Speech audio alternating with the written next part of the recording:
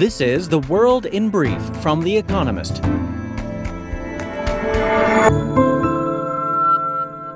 Our top stories. Polling stations closed on the East Coast and in the middle of America as midterm voters across the country cast ballots to determine who will control Congress. The House of Representatives may well flip from the Democrats to the Republicans. The GOP have already snatched 2 Floridian seats from their rivals. The race for the Senate, though, appears very close. Many Americans are also choosing their state governors. In Florida, the Republican incumbent, Ron DeSantis, easily held on for a second term. In Maryland, Wes Moore, the Democratic candidate, is to be the state's first black governor. Maura Healey, another Democrat, will become the first openly lesbian governor, having reclaimed Massachusetts for the party.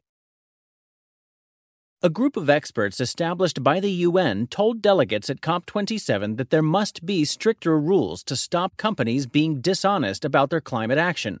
Antonio Guterres, the UN Secretary General, criticized the, quote, rank deception of fossil fuel companies which have promised to slash their emissions, yet use loopholes such as carbon offsetting to continue to invest in new production of oil, coal, and gas.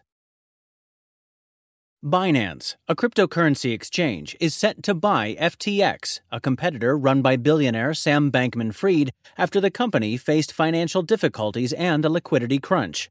Changpeng Zhao, Binance's chief executive, tweeted that FTX had asked for his firm's help in a difficult period. FTX's FTT token dropped 30% earlier on Tuesday. Bitcoin and Ethereum also slumped earlier on news of the company's struggles. Protesters supporting Imran Khan, the former Prime Minister of Pakistan, blocked motorways around Islamabad, the capital, as part of an attempt to overthrow the government.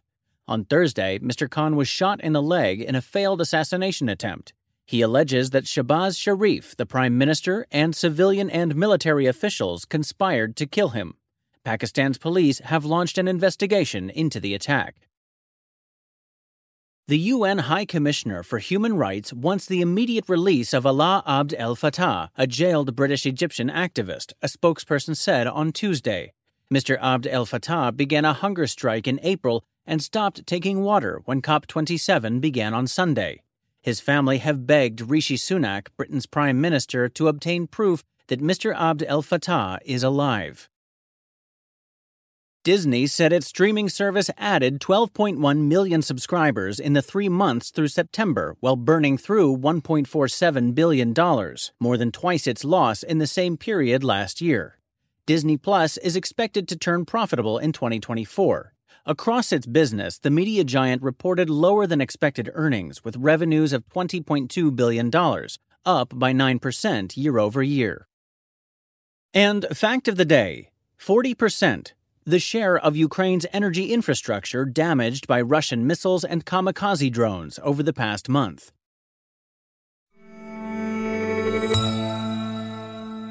And now here's a deeper look at the day ahead. A red ripple across America. Some Americans who rose early to vote on Election Day caught the morning's lunar eclipse. The sky's reddish hue was an auspicious sign for the Republicans, who are likely to win a majority in the House of Representatives and could take the Senate, too. "I'm anxious," confessed a Democrat voting in Brooklyn. "I think it's going to be a rout."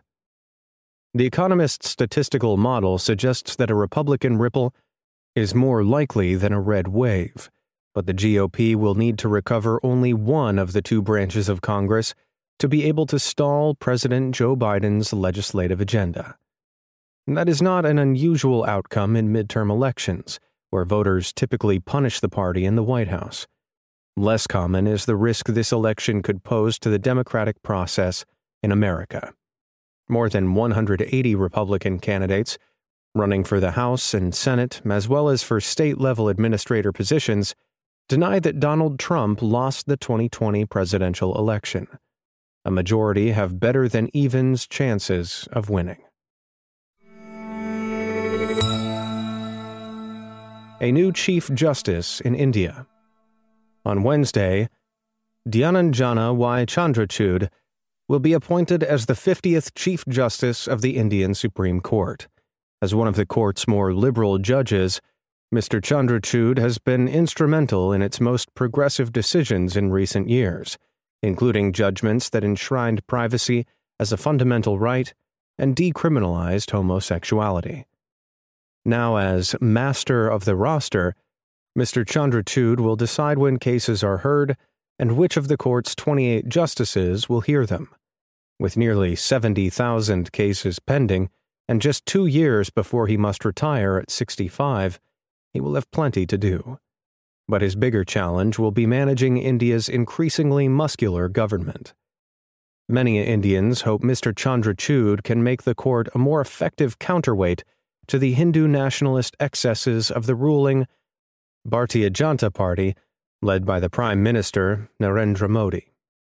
They will find out soon enough. Upcoming cases include controversial ones about the status of Kashmir and a citizenship law that many fear discriminates against Muslims. The costs of China's zero-COVID policy. Financial markets are rife with speculation about when the Chinese government might relax its strict zero-COVID policy. One social media message highlighting the rumors has been dubbed the trillion-dollar tweet after it helped inspire a big rally in Chinese shares. But even as investors contemplate a loosening of fetters in the future, China's economy must endure them in the present. Official figures released on November 15th will probably show that retail sales shrank in normal terms in October compared with a year earlier. The growth of industrial production probably slowed too, and figures due out on Wednesday are likely to reveal that consumer price inflation softened. This domestic weakness is all the more troubling because foreign demand for China's goods is also faltering. The country's exports shrank last month in dollar terms. When China eventually relaxes its zero-COVID policy, it will be opening up to a global economy retreating into its shell.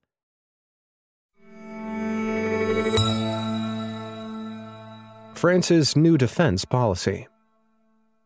Emmanuel Macron, France's president, will be winched from a helicopter on an attack submarine near the port of Toulon on Wednesday after making a speech unveiling a national strategic review.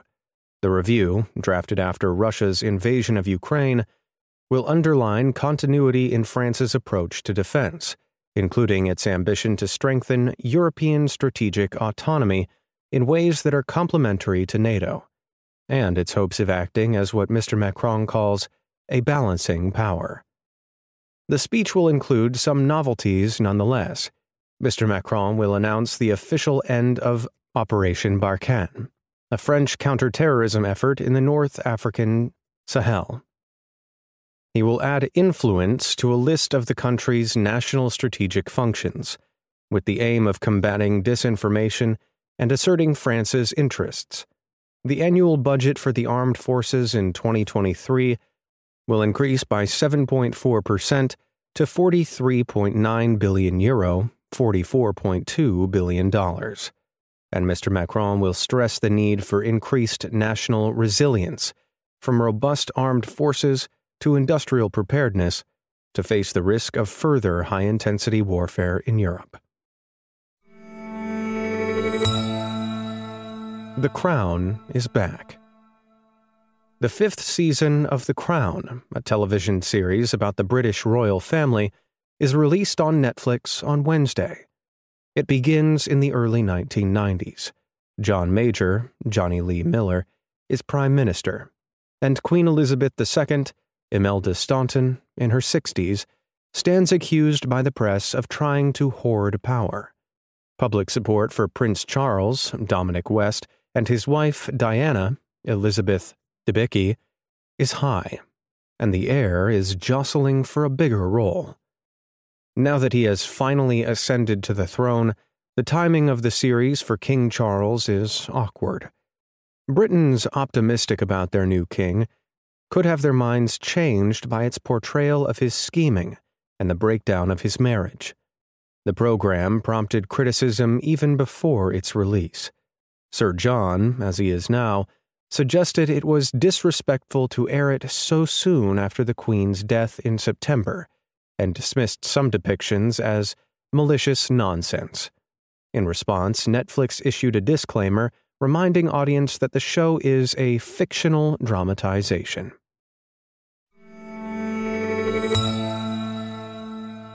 Daily Quiz. Our baristas will serve you a new question each day this week. On Friday, your challenge is to give us all 5 answers and, as important, tell us the connecting theme. Email your responses and include mention of your home city and country by 1700 BST on Friday to quizespresso@economist.com. We'll pick randomly from those with the right answers and crown one winner per continent on Saturday. Wednesday. Which boxer won the 1960 Olympic light heavyweight title in Rome, but was then refused service in a Kentucky restaurant when he returned to America? Tuesday. Go Set a Watchman was the second published novel of which famous author? Finally, here's the quote of the day from Carl Sagan, who was born on this day in 1934. Somewhere, something incredible is waiting to be known. That's the world in brief from The Economist. Available 3 times every day of the week.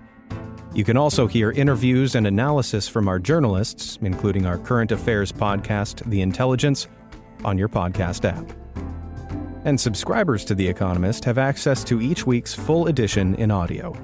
Just download the Economist app to start listening.